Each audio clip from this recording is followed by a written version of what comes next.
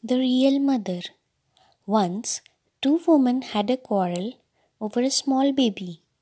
Each claimed that she was the mother of the child. They were brought before a judge. The judge listened to both the women. It was really a difficult case to decide. The judge was confused. After thinking deeply, the judge found out the solution. He ordered one of his men, "Cut the child into two parts. Let each woman have one part."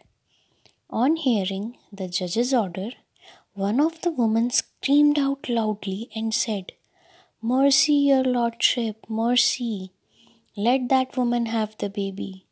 Let the poor thing alive. I give up my claim to it." The other woman remained quiet. The wise judge recognized the real mother. He gave the baby to the woman who was ready to give up her claim. He sent the other woman to jail. Truth always triumphs. Good night. Sweet dreams.